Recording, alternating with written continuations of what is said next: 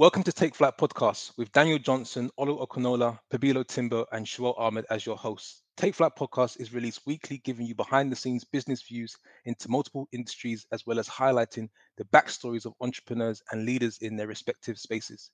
We will also be breaking down business models, examining latest trends in businesses, and sharing our learnings along the way.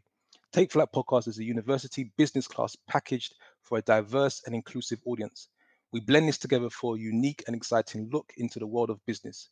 Join us, your hosts, who are coming from underrepresented backgrounds in the UK, have since worked and traveled to over 100 countries, learned our craft in some of the largest companies in the globe, started up businesses, as well as invested across multiple asset classes. As we give you a unique and inclusive perspective with the mission to help other potential flyers get ready to take flight. Since its start in 2019, Take Flight Podcast has grown to have listeners in over 50 countries. It's in the top 5% of podcasts globally and continues to grow and expand. Come join a growing community. Available on Apple Podcasts, Spotify, and SoundCloud. Welcome to episode 117. On this week's episode, we will be deep diving into Apple. Apple is one of the most recognizable companies in the world and became the first company to reach 3 trillion on the 3rd of January. Millions of its devices are all over the world. But on this week's episode, we discuss the history of Apple. We discuss how Apple became the biggest company in the world. And then we zoom out and predict the future of Apple and which 5 companies will be the largest companies in the world in 2032. Stay tuned and let's get started. Take off, take flight with you. For we never fly, but we're flying. Welcome back, listeners, to episode number 117. Guys, how are you doing? How are you doing, Shuel? All right, cool. I'll kick it off. No, I'm great. I came back from a mini break in Switzerland. Great skiing trip, but I think the highlight of the trip was spending time with the beautiful Timbo family. So I got the chance to catch up with them all face to face, which actually means I've been able to catch up with all of you in person in the last month. But no, it was a great trip. Great to catch up with P in person. Great to catch up with a few other friends, see some of the mountains, do some skiing, and not break any bones. So yeah, it was a nice break. Was that your first time skiing, or have you done Nah, skiing bro, I've before? been doing this for 4 years now, bro. You can't He's a don't seasoned play with me. skier. Mate, I've skier. skied in Japan, I've skied in Sweden, I've skied in Switzerland. Don't come at me like that, all right? I'm a certified skier now. The question I have is, if you total the amount of time you spent on the skis during that period of time, how long was it? Just put it this way: he's off to China next month for the Winter Olympics. Exactly. And I'm repping 2 countries. I'm repping the UK and Bangladesh. So if anyone's out there, yeah, don't watch that. Don't watch that, all right? But you've been, Shuel, you've been living good, man. You've been traveling, Mr. International, Miami, London, Switzerland. Are you planning to stay still anytime soon?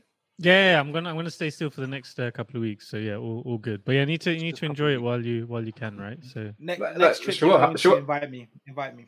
Sure. How do you Those do were- it though? You know, doing a full-time MBA, doing traveling, Mr. International. How do we Mr. be Property like you? as well. May say, How do you well, balance first of all, the balance is it's a part-time MBA, not a full-time. Oh, So sorry. there's some Apologies. balance there. But no, it's all good. It's all areas that I love doing. And actually, the traveling, people may think that it's a challenge-wise logistics, but that actually gives me the energy to keep going with the other stuff. So I think as long as I have a trip in the calendar, it gives me the energy to keep going hard with all the other things. Whereas it's a fine balance. If you speak to my parents, they probably think I'm doing too much. But yeah, all good. It keeps me going. But Daniel, how are you doing then with that question? Because you're looking. I mean, I don't know if the listeners will be able to see this if you're listening to this on Spotify or Apple Podcasts or whichever platform you use. Just please make sure you subscribe. But Daniel, how are you doing? Because you're looking very fresh. Always looking fresh. When I know there's a podcast recording around the corner, I need to make sure I got a fresh trim. But no, I'm doing well. Had a few weeks of rest. Then I was busy for a week. Now on a different type of rest, but to find out what I mean by that type of rest, you're gonna have to stay plugged in and listen to the next Take Flight Takeaway, or I will share more of what I've been up to the last 6 weeks, let's say. and what the year ahead looks like for me. And I'm sure you're going to be surprised. Let's put it that way. Very surprised. And Stay guys, tuned. just to underline what Daniel just said, we spoke about what his episode will be next week before we started recording, and it is a bombshell. So make sure you tune into that next week. For sure. You're going to receive a lot of phone calls afterwards. Are you sure? So Olu, how have you been on your side? I've been good. I can't complain. I think it's crazy to think that we're at the end of, or coming up to the end of January already. Work is going well. Lots of changes there. Personal life, lots of changes, but going well there as well. But I'm feeling sort of low and down today, but I hope the listeners can't tell. And I hope my 3 members are able to sort of help and carry me during this episode. But I'm excited for the conversation. So P, lastly, how are you doing? Yeah, all good, really good. I mean, what to Shual's point, it was really great to see him. The last time he saw Shual was when he was 1, so there's been a transformation there. I even said to Shual, when was the last time we caught up in person? Because we're on Take Flight all the time and talking, you just forget. So I thought it was at some point last year, and he said no, it was Q4 of 2020. So it showed me how fast time flies. I haven't seen you guys in over a year now as well. But yeah, it was great to have you around. Doors always open. Back into the swing of things with work, family's great, and back in the market, looking to secure more property deals. So good. I'm really good. And guys, just that open invite from Pabilo is well worth taking him up on that invite, because the setup that Pabilo has now with the family and the new place, it is well worth the visit. And Karim was an amazing host for me as well, walking me through all his toy selection and everything. So for anyone listening to that offer, make sure you take up P, because he's got a beautiful space with the family. Yeah, I didn't know the invitation was open that wide, but we can reach out to me on Instagram and we can talk. We can talk. But yeah, it's an experience. No, it's good. Fantastic. So let's get started in this week's episode. Now, I wanted to talk about Apple. And at the beginning of the year, 3rd of January, it was announced that Apple had reached a 3 trillion market cap number, right? And 3 trillion is just crazy to fathom how big that is, right? The largest company in the world. Obviously, there's been a lot of changes in the market. We're seeing corrections when it comes to lots of tech companies, but still, Apple is the largest company. So I thought it would be good to deep dive into the history of Apple, how they became the largest company, and what would the next 10 years look like. Because I think there's a lot of uncertainty, there's a lot of fear right now in the market. And I think by breaking down what we think about a business, doing a little bit of analysis of a business, and then looking at our forward forecast, it might give some of our listeners the opportunity to think, okay, should I be fearful? If I'm planning to invest for a long period of time, maybe I shouldn't care if Apple's dropped slightly or other big tech companies have dropped slightly. So I'm going to start by just going into the background of Apple. So the company history, I think a lot of people know Apple. I would say it's one of the most recognizable companies in the world. Apple was founded in 1976.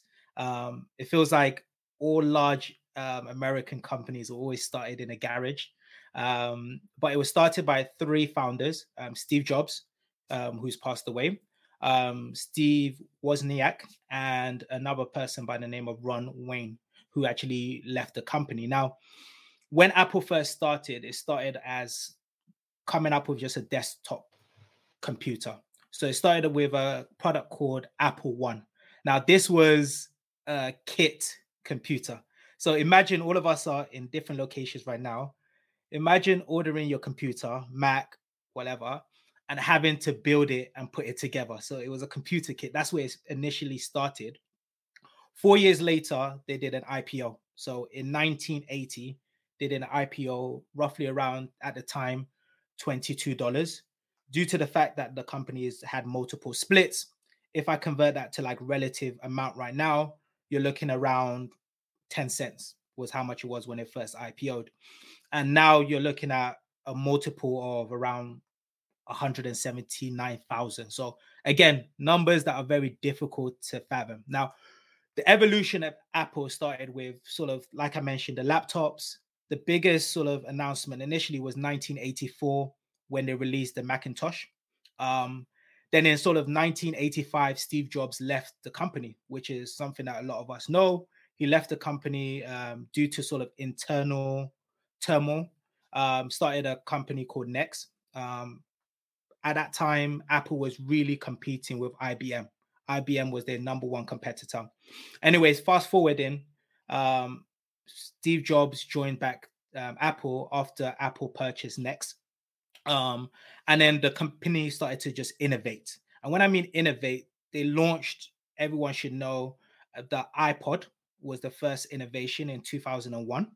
Then they created the iPhone, which was in 2007. And then sort of the iPad.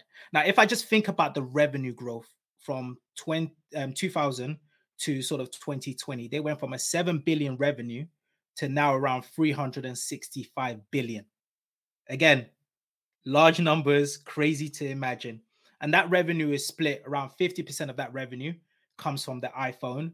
A lot of the additional revenue comes from services. So that's iTunes, the App Store, and then some of the other products such as iPad, the iPods, which some of AirPods that some of us are wearing, and some other wearable like iWatch, etc.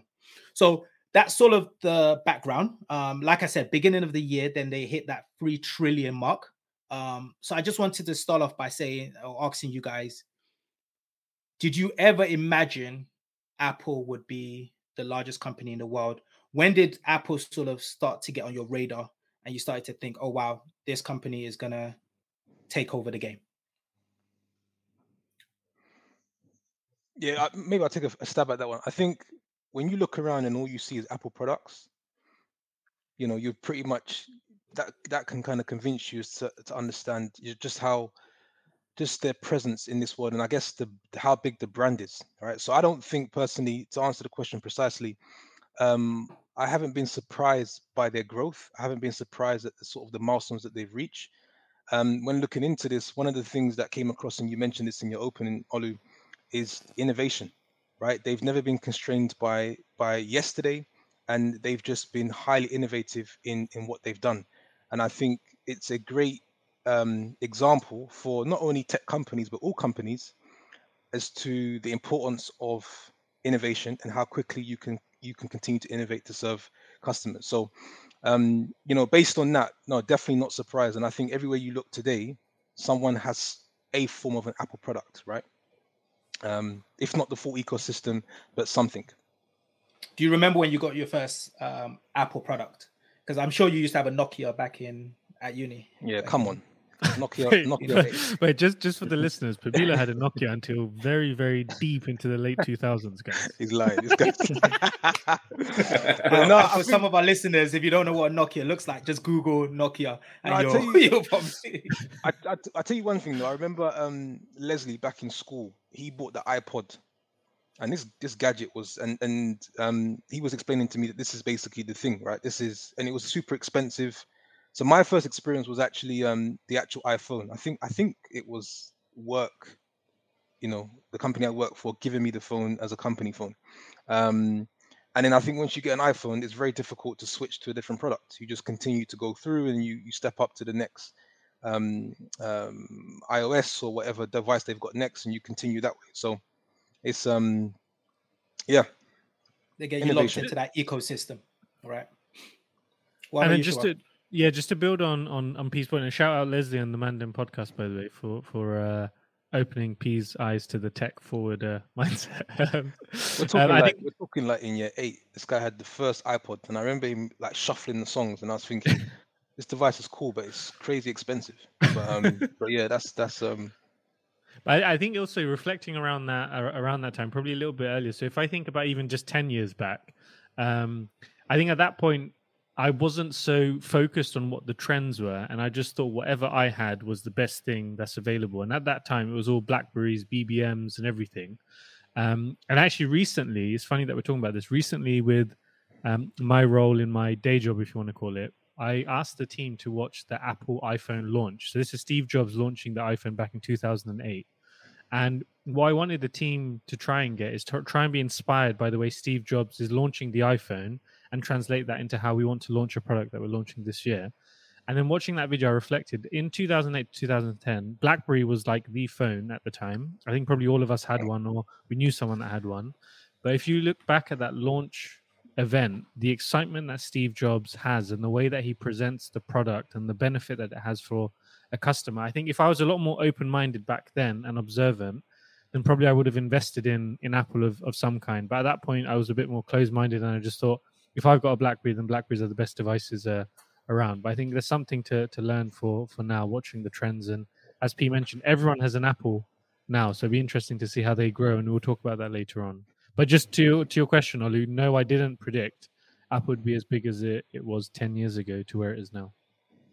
It's funny you mentioned that, so that's why I ran to go and get my BlackBerry, because I still got my BlackBerry. Wait, that BlackBerry is the bold 9700. I used to love this phone. No, for myself, and then I'll pass it on to Daniel. So I used to work in a phone store. So I worked in at O2 when I was at university, and I think that's when I realized the power of Apple. And what I mean about that is we used to get additional bonus if we sold other phones apart from Apple. So you could imagine people would come into the phone store and just be like, I want an iPhone. And you're like, oh no, there's this other phone, it's got great features, better camera. No, I just want an iPhone. No, but it's cheaper. No, I just want an iPhone. And you're like, what the hell is going on here? Like, I didn't need to sell it. People were coming in like, I want this. This is exactly what I want, the iPhone. It has just such a manic, crazy community that the moment someone purchased an Apple product, they just got hooked to it.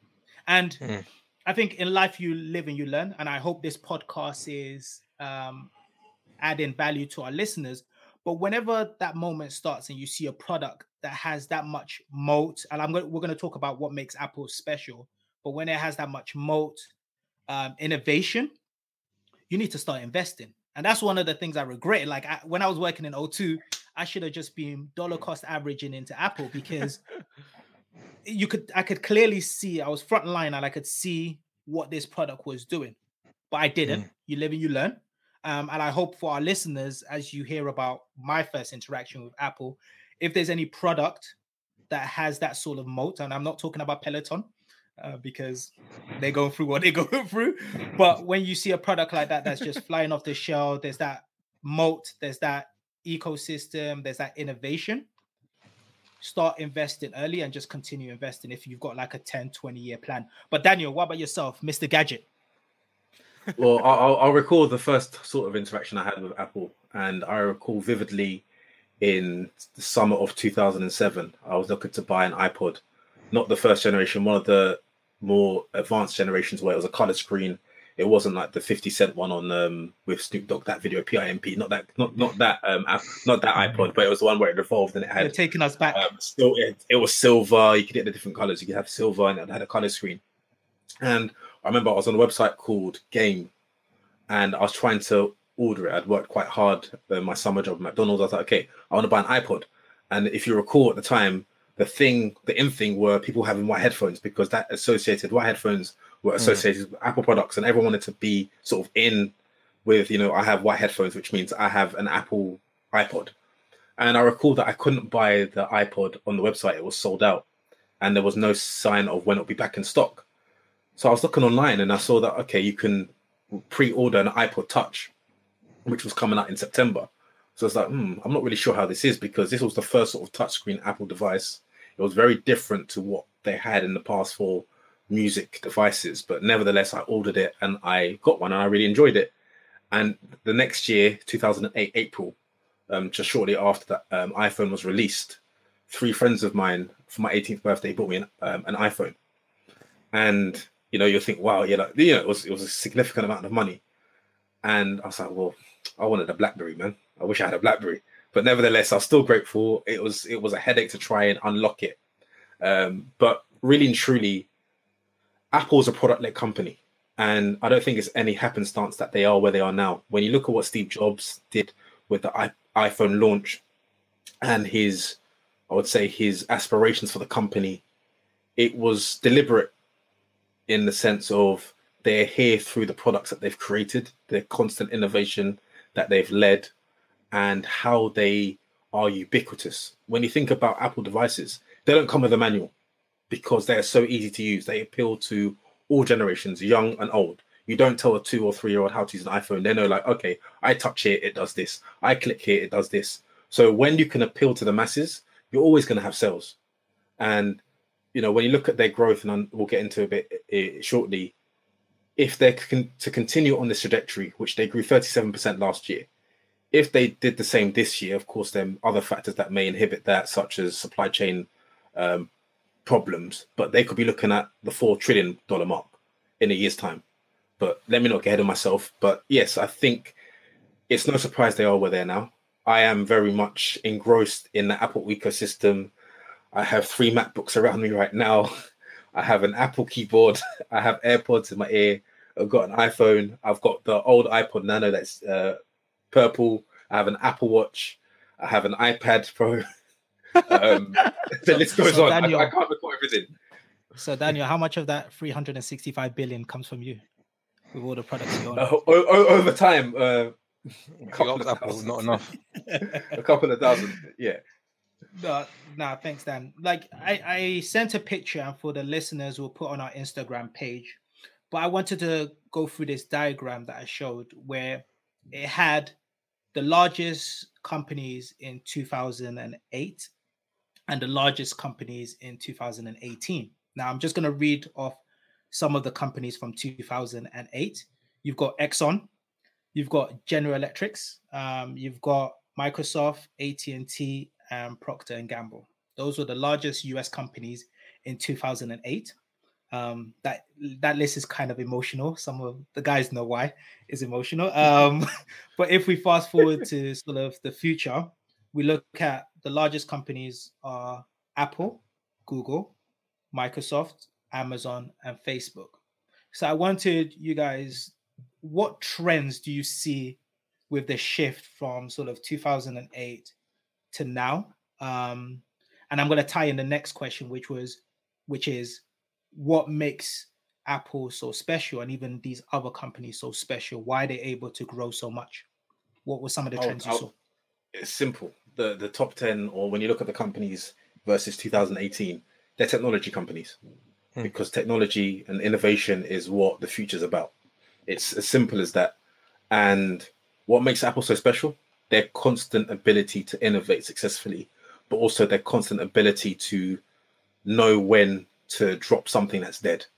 You saw them look at the iTunes model, where people would now have to buy for a single song or buy an album, 79p for a single song or £9.99 for an album in the UK.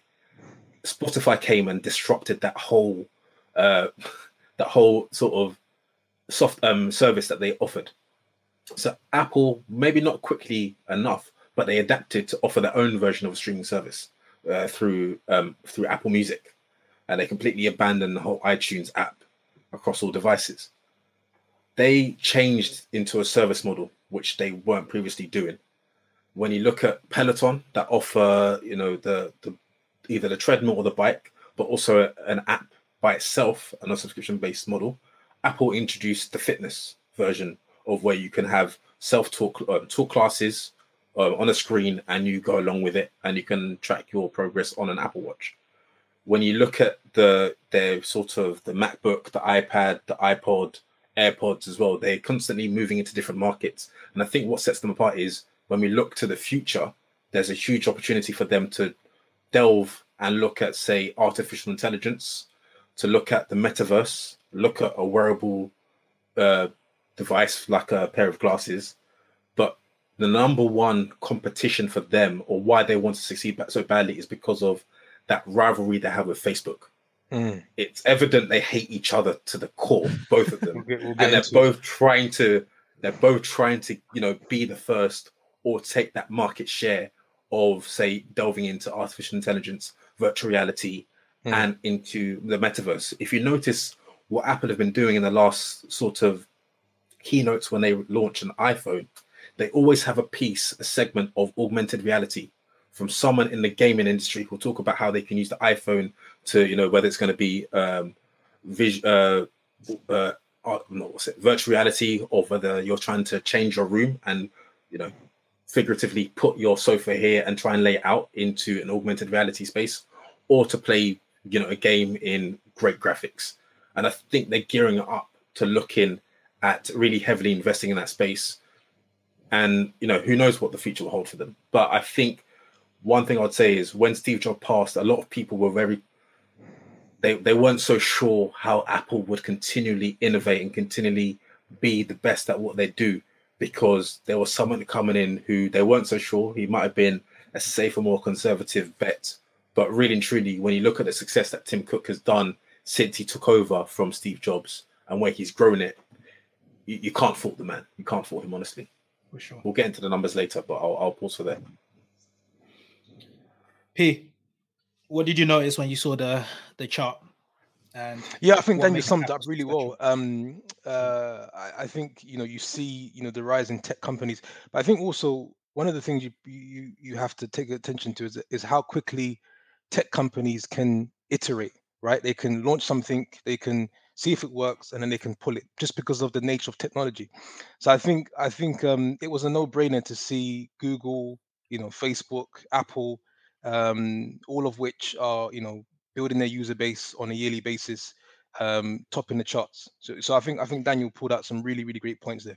You said no brainer. So how much shares of Apple, Facebook, Google do you own? I don't Putting you You on have the a crystal spot. ball. You must have had a Yeah, crystal no, ball. I don't own any. No, you know, I'm not. We've been through this. I'm not a stock guy.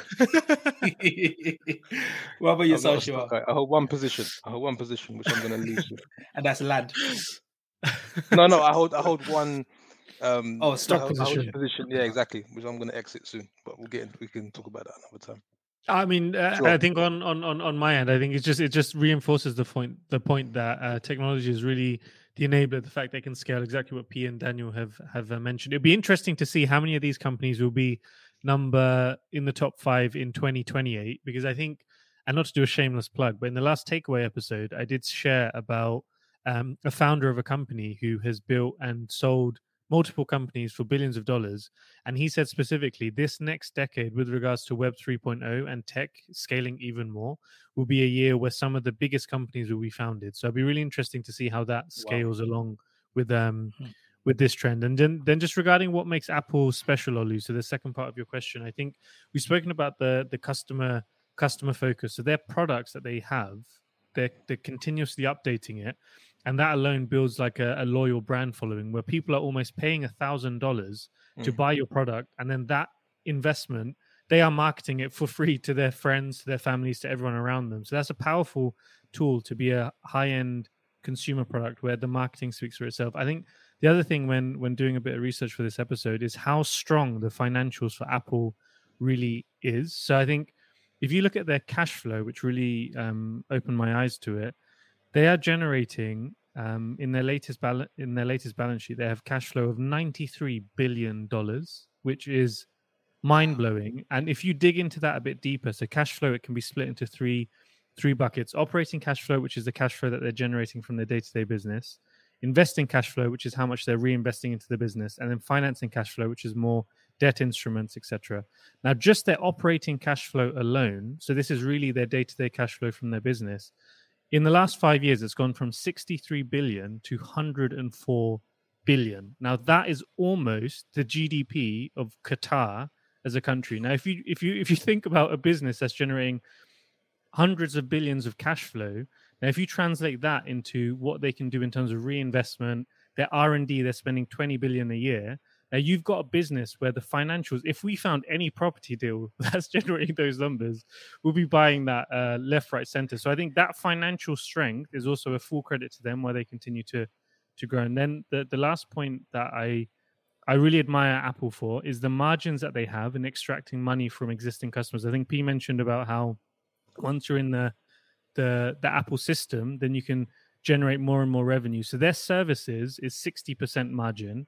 and their devices are 35%. Typically, devices you'd think is a low margin product, but 35% and 60% margin on any product. Again, if that was our product that we were selling, we'll be extremely pleased. So you put all of that together, it's going to be very interesting to see where Apple grows in the next decade, because their numbers, their marketing, everything comes together, and they've got a powerful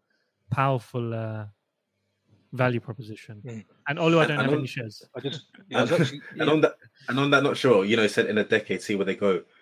As I was alluding to earlier, in the last decade under Tim Cook's leadership, Apple has grown to a market value of almost 2.7 trillion. Yeah. So that's enormous. And when you think about the pandemic and the coronavirus pandemic, they reached a market capitalization of 3 trillion. That was a value increase of 1 trillion in less than 16 months. Yeah, and that is absolutely phenomenal. And just to add on that point, Ollie, with the companies you shared of the top 10, 2008 versus 2018, when you look at it, a more updated version, when you look at the likes of Tesla, who are also valued at more than 1 trillion, of course, that fluctuates quite a lot. Amazon, of course, Alphabet as well, and also oil company Saudi Aramco of about 2 trillion. And then Microsoft, that's about 2.5. And with their recent acquisition, they're going to probably soar even greater in the next 5-10 years as well. So I think it's going to be some big boys in the big leagues. Yeah, for sure. No, like I agree with everything you guys said. I sort of tied it into some key pillars, right? I think number one, which Shawal mentioned, is customer first. And when I mean customer first, customer in regards to quality. Like Apple's quality and customer service is the best in the world, right? When they started to make those Apple stores with the Genie bars, the quality of their phones it's better than a lot of other competitors that I've used in the market.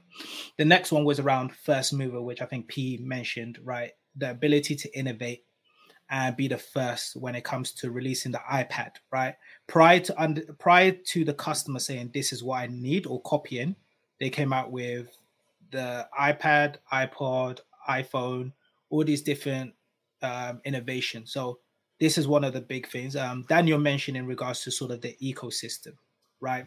And they've created such a great moat. And what moat means for some of our listeners is how are you some sort of ability to maintain competitive advantage over your competitors, right?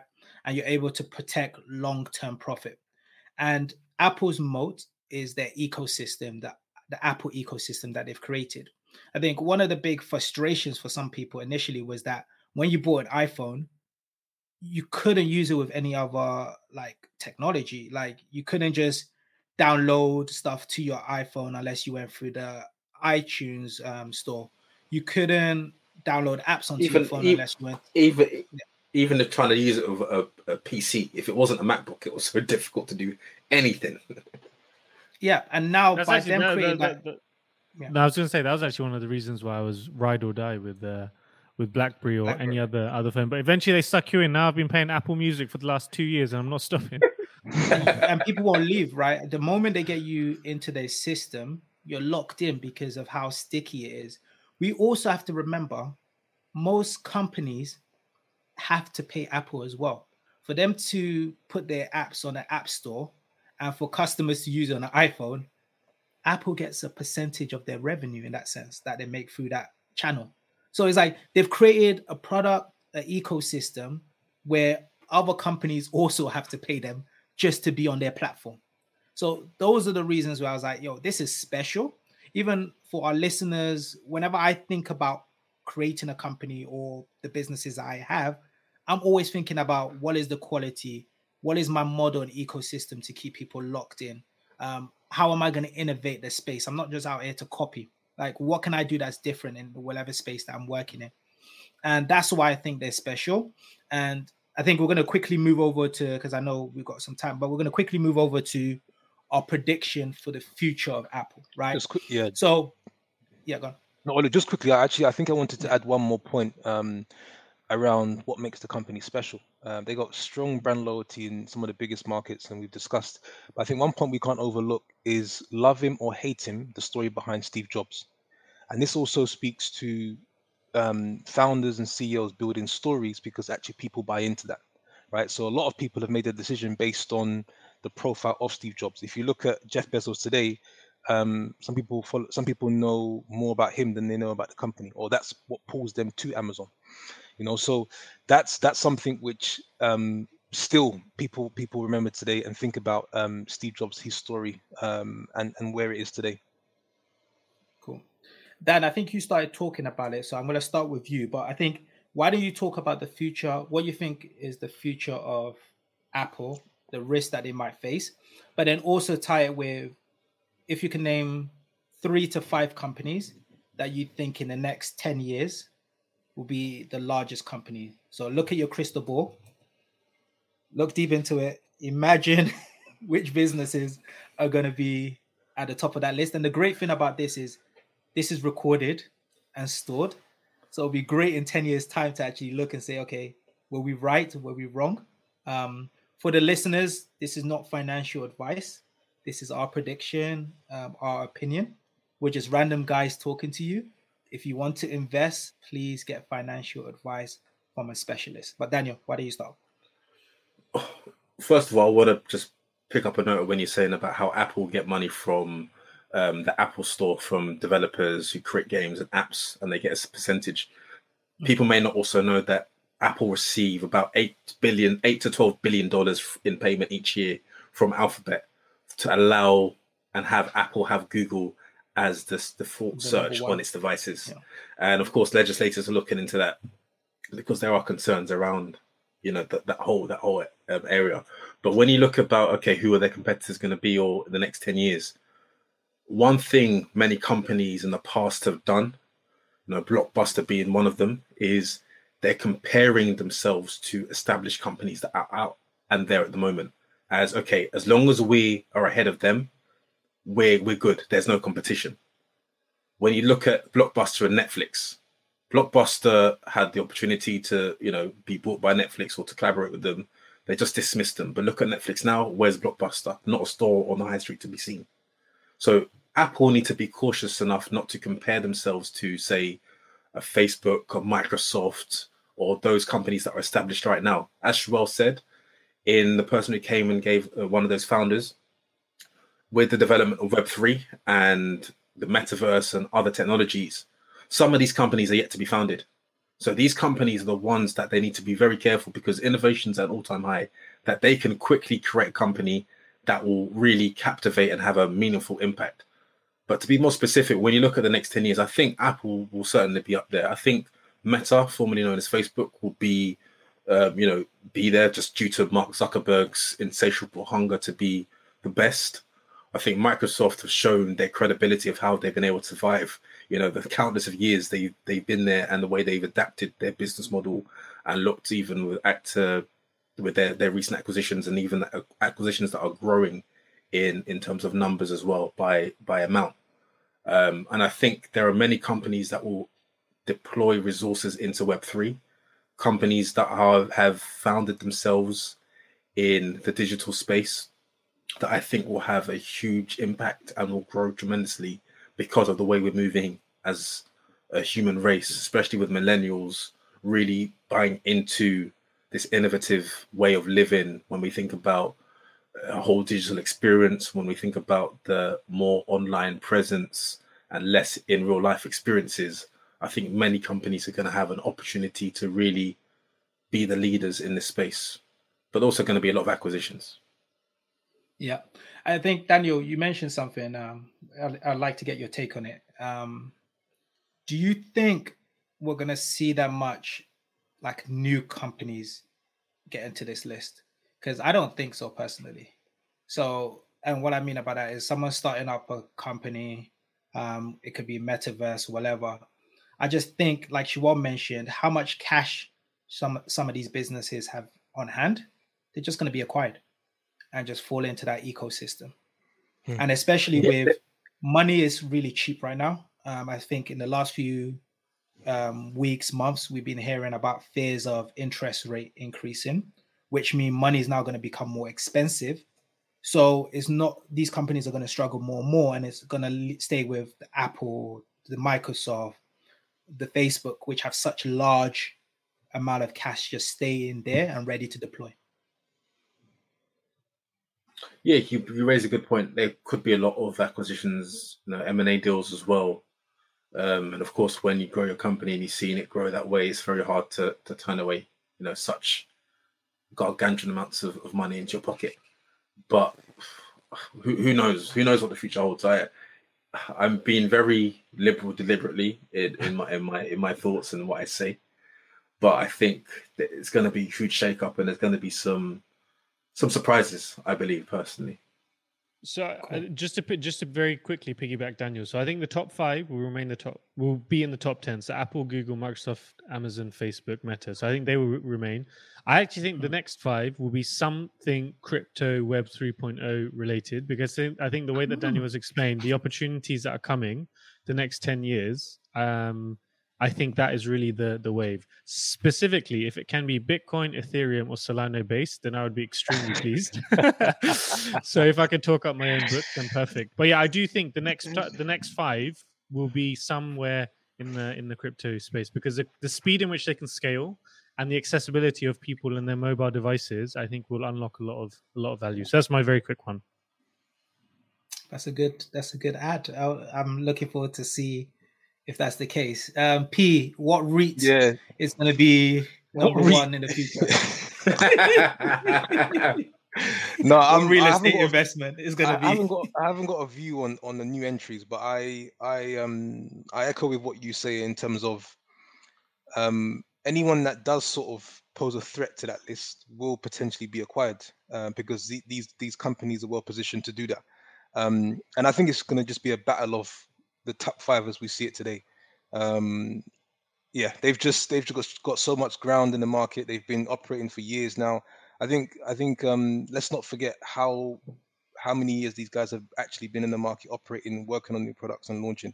So yeah, you're pretty much almost looking at monopolies. That's good to hear. On my side, I'm not going to mention any of my oil and gas investments. I'm not sure if they're going to be in the top 10, maybe not even in the top 20. But yeah, I'm not going to repeat the guys. I think the companies that they've mentioned are definitely going to be in the top. Another company that I'm looking at that I think will be in sort of the run-ins or the top is companies such as like NVIDIA or AMD. So those semiconductors sort of chip companies, I think those are going to be big on the list, just because we're seeing such a push to sort of this metaverse. And as we get more devices, more computers, the metaverse, they're going to need a lot of technology and chips associated to it. So that's, I think, the only other company. 2 other industries, but I don't have companies there, is going to be around sort of water. We have like a water supply issue in the world.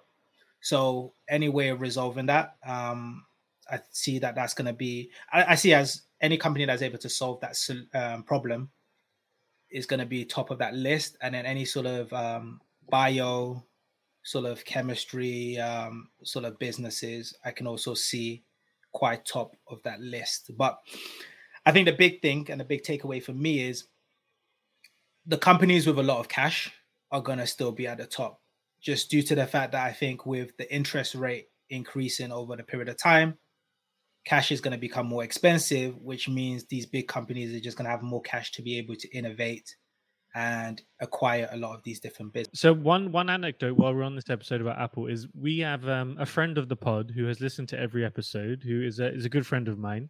And she, her name I won't disclose, but she's been working at Apple now for a few years. And there's been moments, well, first of all, when she joined Apple, she was given stock options, very attractive stock options.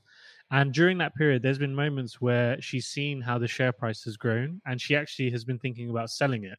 And every time she's been thinking about doing that, she's contacted her father, and her father is an old school investor.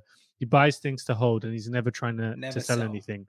And she's probably gone to him at 4 or 5 different moments. And every time he said to her, the wealth game is the long-term game. Do not sell unless you have to. And she's now kept those stock options until today. She has not sold a dime, and she's had them for about 5 years. So if you look at Apple's market cap over the last 5 years, you can see how those options have just continued to appreciate. And she's working in a company that she really enjoys working in as well. So I think there's a lot of lessons in there in terms of things that we've spoken about in many other episodes. But I think whether you're working in a company or you're investing in a company like Apple, the value is really in the long term. Sure. On that, that's fantastic. And on that note, she got any discounts available? No, but actually, laptop. Actually, on that, I have a guy that I'm doing who's studying with me at Cambridge. He also works at Apple, and he can give me a discount, kind of friends and family. So I can sort you out. 17%, cool, because my Connect just left last month. So then I'll got your back, Daniel. Cool. My Connect left, yeah. Fantastic. Sure. Thank you so much for sharing that story. For the listeners, I hope you've enjoyed this episode. We've deep dived into Apple, tried to look at their business model. Why are they the largest company in the world?